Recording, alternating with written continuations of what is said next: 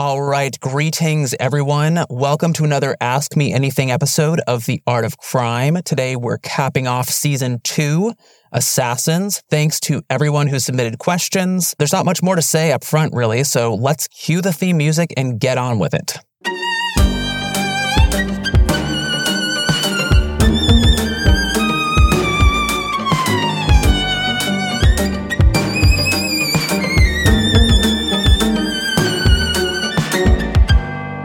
First question comes from Chad, who lives in Washington, D.C.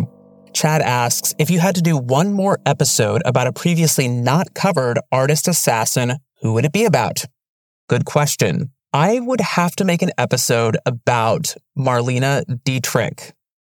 Now, you might be saying to yourself, Marlene Dietrich never assassinated anyone, and that is correct. However, according to her boyfriend and fellow movie star Douglas Fairbanks Jr., she hatched a plan to assassinate Hitler. Not even kidding here. This blew my mind when I found out about it. So, Marlene Dietrich was already living in the United States when the Nazis rose to power in the early 1930s.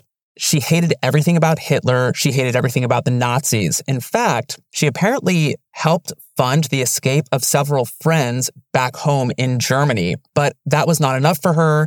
And at some point, she decided, or at least contemplated, the possibility of assassinating Hitler. And here was her plan. She told Fairbanks that she would agree to make one German propaganda film. And I like to imagine that it would have been with Riefenstahl. But this, she hoped, would allow her to get close to Hitler. And what she would do would be to seduce him and then murder him. Here's what Dietrich said about it. And we've heard about this by way of Fairbanks. So here's what Fairbanks said Dietrich told him. I would gush over him, how I feel about him, intimating that I am desperately in love with him. I've heard that Hitler likes me, and I'm certain he would agree. She was right. Dietrich actually was Hitler's favorite actress, so she probably would not have had trouble securing an audience with him. But then she would need to assassinate him, which would require some kind of lethal weapon. And this was really the rub for Dietrich's plan. So she knew that in order to get Hitler into bed, which was her plan, she would need to be searched by his bodyguards, and that might even require a strip search. So she was like, how could I possibly get a weapon in there if I'm literally stark naked? And so at one point, according to Fairbanks, she considered using a poisoned hairpin to do the deed. But of course, that never came to fruition, unfortunately. But here's what she said. I would not expect to escape. I would go there prepared to die. I don't want to die. I want to live. Life is wonderful. But to kill Hitler would be wonderful. We all have to die sometime, and that would be something to die for. True that. Next, we have two comments from Claire Marie, who lives outside Poitiers, France. So first, she had a comment about the concluding episode of the season, The Last Word, where I talk about the etymology of the term assassin, and I also talk about what separates murder from assassination in American English. So she said that she was surprised to learn that the terms assassin and assassination carry political connotations in the United States and in English. Here's what she says. She says, here in France, it's different. The difference is made by the premeditation. Un meurtrier, a murderer, kills someone without premeditation. Un assassin has prepared the crime. The reasons and the status of the victim have no part in the use of these words. And then she linked to the French legal codes that I could check out the laws in French. Unfortunately, my French is not good enough for me to have done that, but I still appreciated the gesture. I will say that in the United States, we also have a similar distinction in the law. So there's first-degree murder and second-degree murder. First-degree murder is premeditated, and then second-degree murder is usually some kind of crime of passion, say like, a drunken brawl that gets out of hand. But that was still interesting to hear. Claire Marie also had a comment about the episode on Laura Keene and the assassination of Abraham Lincoln. So as we discussed in that episode, Keene was the trailblazing English-born actor-manager who came to the United States and purchased exclusive rights to the comedy Our American Cousin by Tom Taylor. Fat lot of good that did her because everyone was pirating the play so that they could perform it themselves. But anyway, she was backstage at Ford's Theater at the time of Lincoln's assassination, and supposedly John Wilkes Booth shoved her out of his way as he fled. Then Keene endeavored to preserve order in the playhouse as it descended into all-out chaos, and she supposedly went to the presidential box and cradled Abraham Lincoln's head in her lap. So here's what Claire Marie has to say.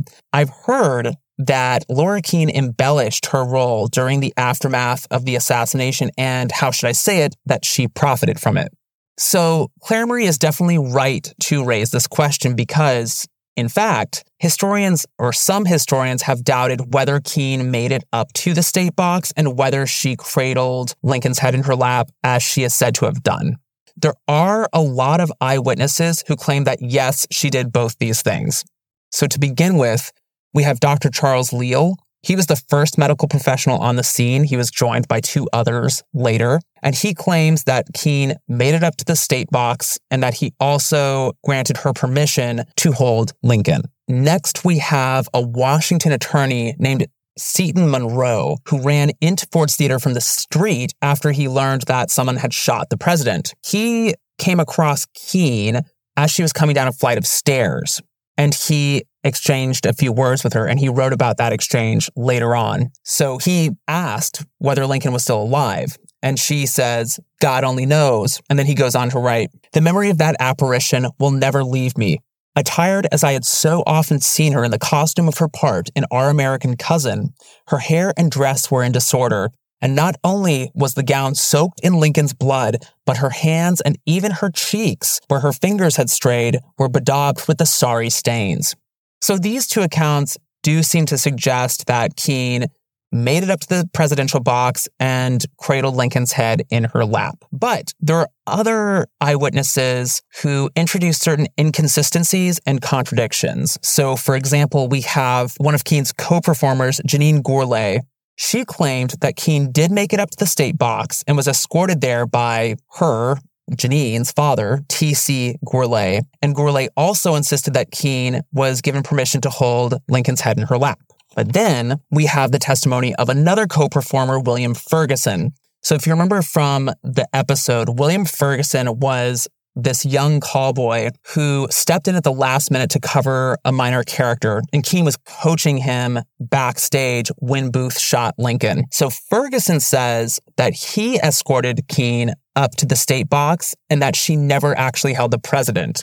So here we have 2 questions starting to emerge. How did Keene actually get up to the presidential box? And did she actually gain permission to hold the president? We also have witnesses who state that Keene never made it up to the state box at all and thus never had the opportunity to hold Abraham Lincoln's head in her lap. I will say that the no's are fewer in number than the yeses. More eyewitnesses seem to suggest that she did make it up there and that she did cradle his head. I will also add that modern-day observers have noted that nobody who testified at the trials following the assassination make any mention of Keene in the presidential box, which just strikes them as pretty strange because A, Keene was a really prominent figure, and B, she was wearing this gigantic billowing dress. So she really should have stuck out in people's memories, or at least that's what some of these commentators suggest. Personally, I'm prepared to accept that Keene did make it up to the state box and did cradle Lincoln's head in her lap, as she is said to have done, partly because we have testimony from 2 really credible witnesses, Dr. Charles Leal and then the lawyer Seton Monroe. Also, as I mentioned a minute ago, more witnesses seem to suggest that she did both these things than there are witnesses who deny that she did either of them. But yeah, as I stated, Claire Marie is definitely right to kind of raise this question. There is some doubt as to what really happened in the immediate aftermath of the shooting. And that should come as no surprise, really, because this was a traumatic incident. I mean, this was the first time ever that a U.S. president had been assassinated. And traumatic incidents like this one definitely have a way of clouding witnesses' memories of them. So yeah, it's no surprise that these kinds of contradictions and inconsistencies have emerged. All right, next up we have Nikki, who lives in Houston. Nikki submitted not 1, not 2, but 3 questions, and that's what I'm talking about. So question number 1 is, how do you pick things to read while researching? Do you start with what looks interesting, Google search, review sites? Yeah. In terms of primary sources, I'll usually ask myself which sources are absolutely essential to telling the story of the crime in question. To give an example, I might point to the episode about Valerie Solanas. Of course, Valerie Solanas was the author of Scum Manifesto, who also wrote the ridiculous comedy Up Your Ass and tried to get it staged with the help of Andy Warhol. Eventually, Solanas would try to shoot Andy Warhol dead and ultimately failed. In order to tell that story, I needed to know about Up Your Ass because that was really what brought Solanas into Warhol's orbit. So I read that play entirely. I also read Scum Manifesto just because it's her most famous work, and I thought I would need to include some material from it in the episode. I ended up cutting most of that out. And then there's the question of historical periodicals. I use various databases when I look for historical newspapers, and there's no real strategy there. I usually just cast a wide net and see what I find, and it's as simple as that.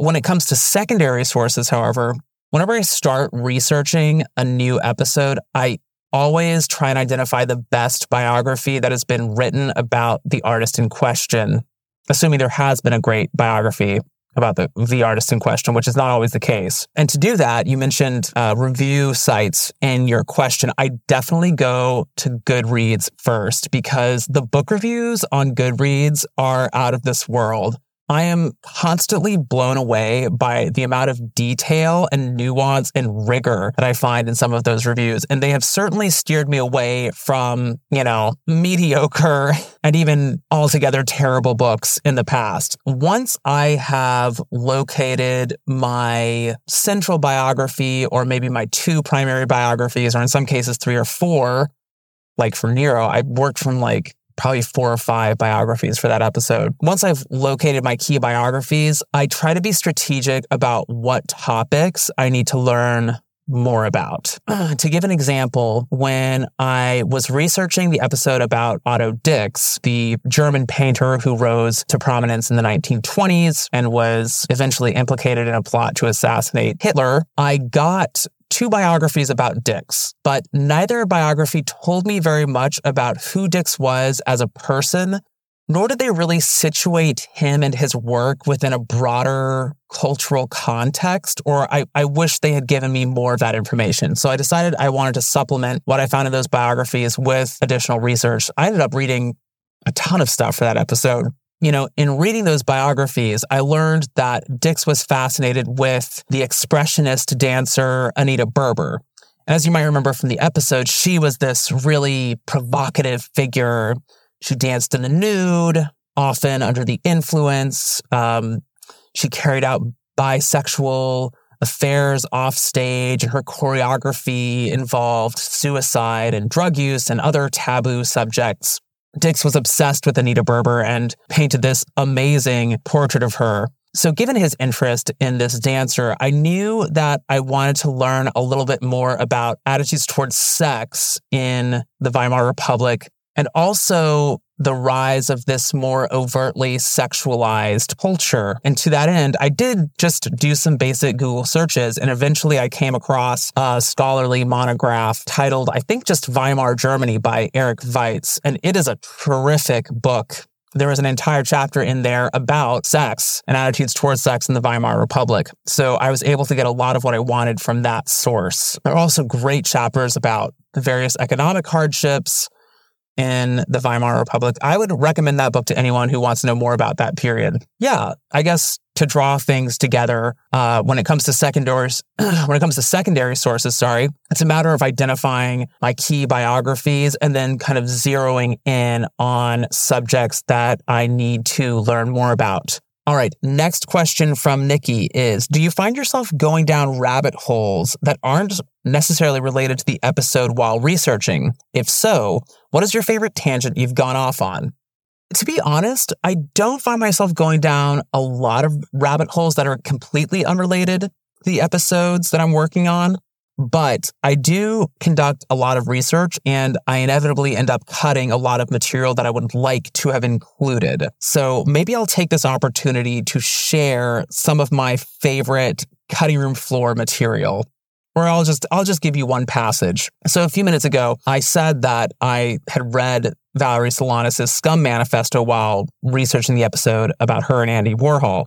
As you might remember, the scum of the title refers to the Society for Cutting Up Men. So it's this organization that Valerie Solanas wanted to lead. And the first sentence of Scum Manifesto calls for the complete eradication of the male sex. But later on in the text, we learn that some men actually get to survive this male apocalypse, and they are members of the so-called Men's Auxiliary of Scum.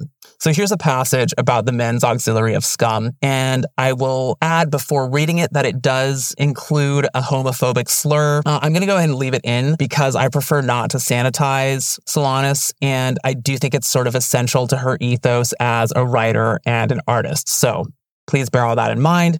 Here's the passage. Scum will kill all men who are not in the Men's Auxiliary of Scum. Men in the Men's Auxiliary are those men who are working diligently to eliminate themselves. Men who, regardless of their motives, do good. Men who are playing pal with scum. A few examples of men in the Men's Auxiliary are men who kill men, biological scientists who are working on constructive programs as opposed to biological warfare, journalists, writers, editors, publishers, and producers who disseminate and promote ideas that will lead to the achievement of scum's goals. Faggots who, by their shimmering, flaming example, encourage other men to de-man themselves and thereby make themselves relatively inoffensive. And here's my favorite part. To aid men in this endeavor, Scum will conduct turd sessions, at which every male present will give a speech beginning with the sentence, "I am a turd." A lowly, abject turd, then proceed to list all the ways in which he is. His reward for doing so will be the opportunity to fraternize after the session for a whole solid hour with the scum, who will be present as well. Yeah, so I just found that passage absolutely absurd. There's other memorable cutting room floor material that I could share here, but this one just sprang to mind as something worth sharing. All right, question number 3. If you could hang out for a day with any of the artists covered so far, who would you pick? Okay, I'll give you 2 answers, one from season 1 and one from season 2. For listeners who may not have heard season 1, it's called The Unusual Suspects, Artists Accused of Being Jack the Ripper. It profiles 6 artists who have been named as suspects in the Whitechapel murders of 1888. So one of them is wig maker and costume designer named Willie Clarkson. I would definitely hang out with him because he is such a man of mystery and also such a colorful character and a teller of tall tales. I would just love to hang out with him for a day. From season 2, I would probably have to go with Laura Keene because based on what I know about her, she, unlike many of the artists I covered this season, was not a terrible person. And I have to say I'm also curious just to see how hard she worked on a daily basis because, as I mentioned in the episode about her, actor managers oversaw virtually every facet of theatrical production from lighting design to promotion. And of course, she acted in a lot of plays. I would just love to see how hard she worked on an ordinary day. And I would also love to talk to her about art because she had a lot of really insightful things to say. And yeah, I'm sure we'd have great conversations. I would also add, if I could tweak this question ever so slightly, I would say that I might not want to hang out with Valerie Solanas and Benvenuto Cellini for a day, but I would say that I would love to watch them at a safe distance for a day because, I feel like if I spent 24 hours with Valerie Solanas, she would probably cuss me out at the very least. And I'm also worried that Cellini would just murder me for some unforeseen and unforeseeable reason. But I am curious about both those individuals as well. All right, next question comes from Jade, who lives in New York. Jade asks, what was the hardest episode to write? It's a good question. In all honesty, almost every episode is hard to write for some reason, but 2 come to mind as perhaps the most difficult this season. The first was David Alfaro Siqueiros. So he was the Mexican muralist who attempted to assassinate Leon Trotsky. What made that episode so hard was just the sheer amount of material that I had to cover. So there were 2 key players in the narrative, namely Siqueiros and Trotsky. I read 2 biographies about Siqueiros, plus another book about the big 3 Mexican muralists, Siqueiros, Diego Rivera, and Jose Clemente Orozco. And I also read a biography about Trotsky, and then there was a lot of further research that I had to conduct as well. So there was a lot to do just to address those 2 personages. On top of that, there were no fewer than 3 armed conflicts that I needed to cover, namely the Mexican Revolution, which is dizzyingly complex, the Spanish Civil War, and the Russian Revolution. Yeah, that was a lot of research as well. I also faced the challenge as a writer of simplifying some of that political and military history without oversimplifying it. So yeah, the second episode that comes to mind as particularly tricky was the one about Benvenuto Cellini. This one was difficult for very different reasons. Sir John Pope Hennessy wrote a biography of Cellini, and it's a gorgeous coffee table book with high resolution images of coins that he minted. It's a pleasure. It's a pleasure to look at. Unfortunately, however, it does not give you everything that you might want from a biography about a Renaissance goldsmith. For example, it says very little about the pragmatics of goldsmithing in the Renaissance, like how goldsmiths went about their work. So I had to consult additional resources to find out about that. And then, as you might remember from the episode, Cellini not only bore witness to the sack of Rome, but he also participated in the defense of Pope Clement VII, who had holed up in the Castel San Angelo. Pope Hennessy's biography, unfortunately, does not provide a ton of context about this conflict, so that created a lot of work on my end to try and understand it. Again, there's like a long history to that invasion of Rome, and it was pretty challenging just to wrap my head around it and present the information in a way that was digestible. And then the other challenge for this episode was that the core text, the core source was Benvenuto's autobiography, which, as I mentioned in the episode, is considered one of the most important texts of the 16th century, in Italy at least. Benvenuto Cellini wrote this book before the autobiography existed as a genre. So it does not really read like we today might expect an autobiography to. Instead, it's not a distillation of his life. It's just an assemblage of one anecdote after another, many of which are completely unconnected. And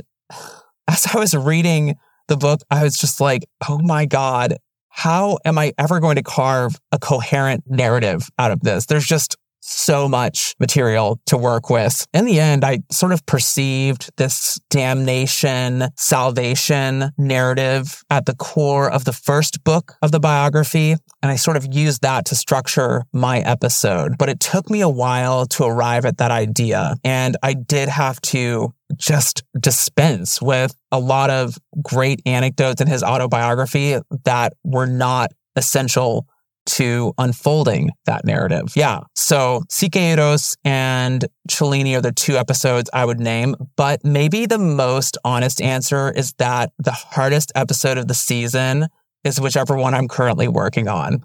Next question comes from Joyce, who lives in Sydney, Australia. Joyce asks, what are some of your favorite podcasts to listen to? That is a good question. I listen to a lot of podcasts, and I don't necessarily have a standard rotation, but there are a couple that I keep up with pretty regularly. The first one would be You Must Remember This, which is about Hollywood's first century. It's a really well-done podcast. In fact, the host, Karina Longworth, inspired me to go into podcasting. So the show definitely has a special place in my heart.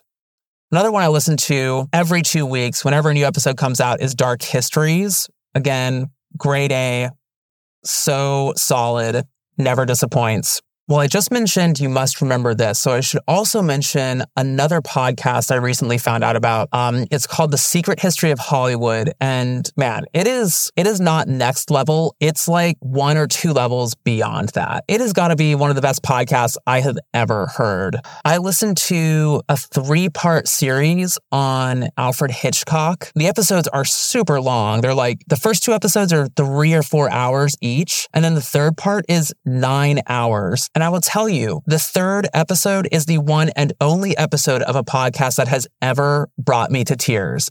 It was so moving, and The host, Adam, is just a consummate professional. I think he has a background in sound design. He composes a unique score for every episode. He cuts in audio from all the movies that he talks about. He is an outrageously thorough researcher, a really lively writer, a great narrator who does really effective voices for various characters. I really cannot recommend the podcast highly enough.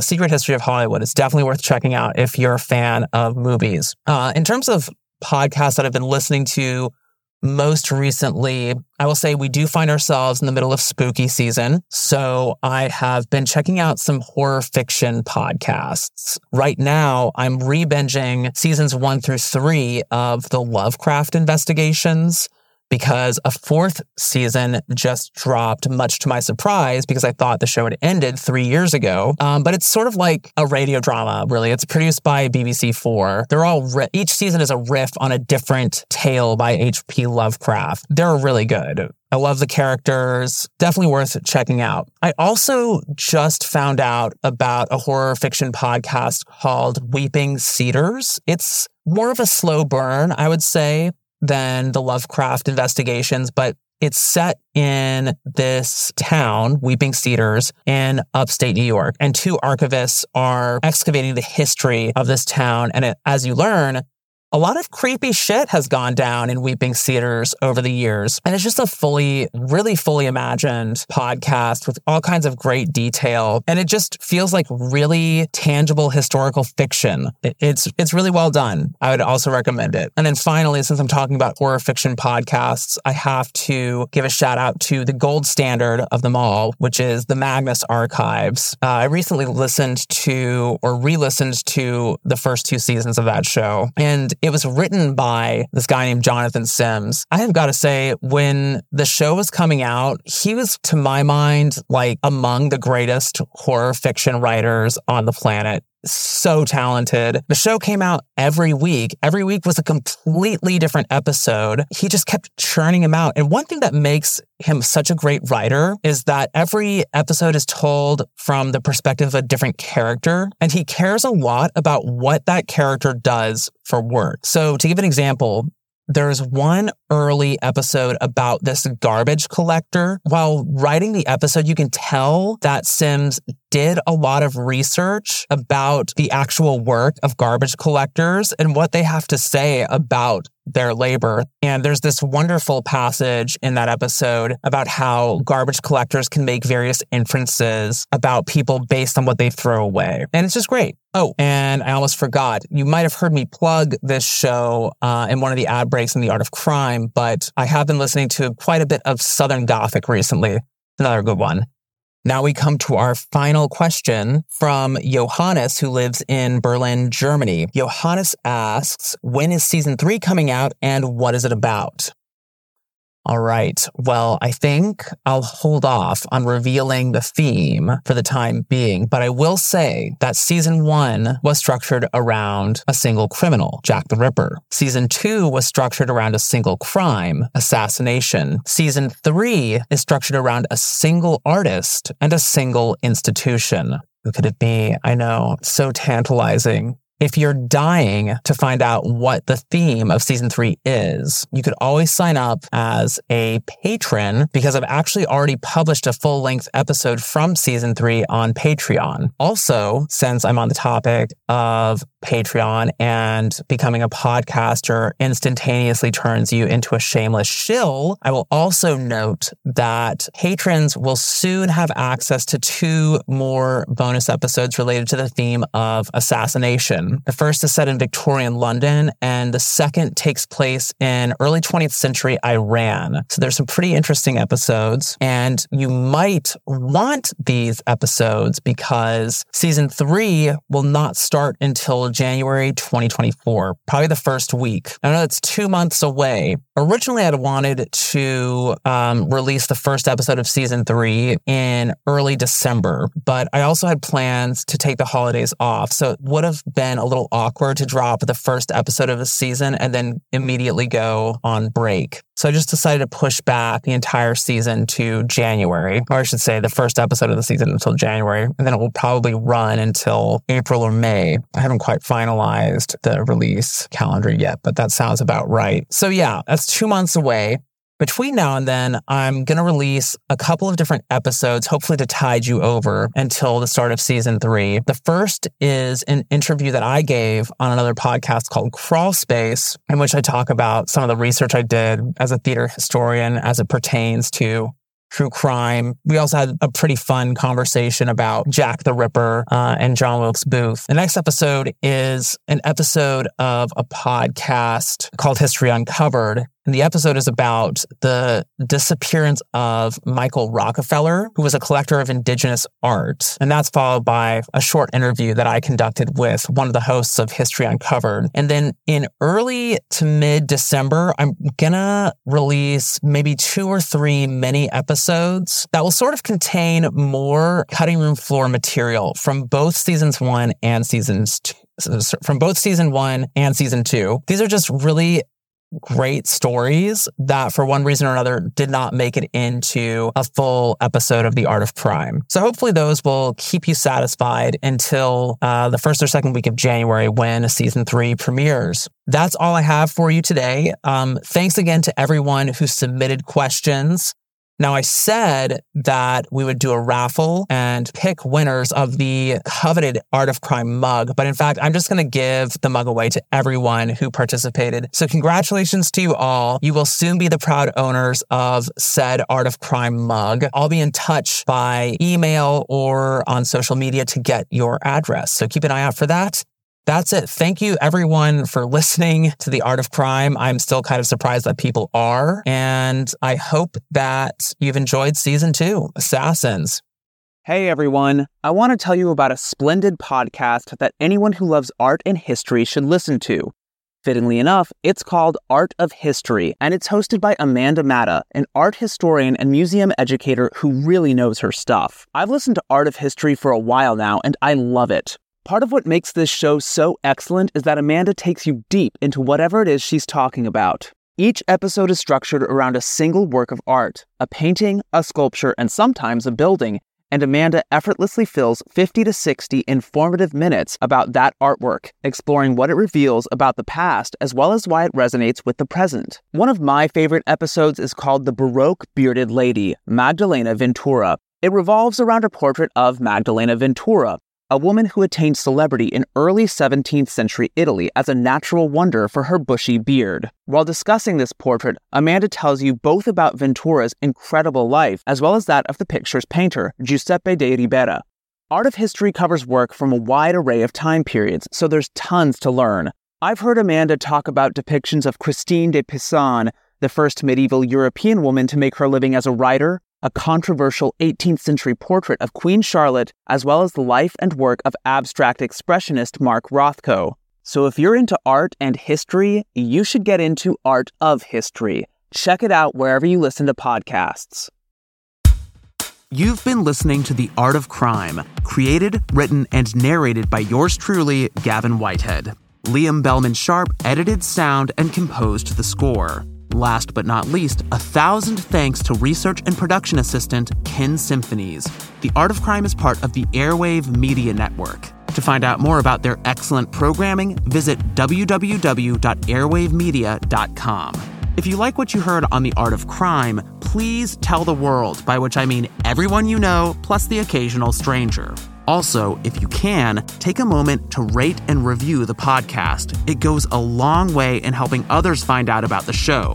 Finally, all throughout history, artists have relied on the support of patrons to make their work. The same holds true for podcasters making shows about historical artists, so please consider making a donation at www.patreon.com/artofcrimepodcast. Every bit counts and is massively appreciated. As a reminder, be sure to check out the Art of Crime website at www.artofcrimepodcast.com.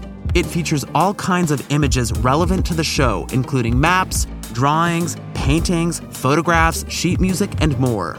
You can also follow us on Facebook at Art of Crime Podcast, Instagram at Art of Crime Podcast, and Twitter at Art of Crime Pod. If you have questions, comments, or feedback, please don't hesitate to drop me a line at artofcrimepodcast@gmail.com. Thanks for listening, and until next time.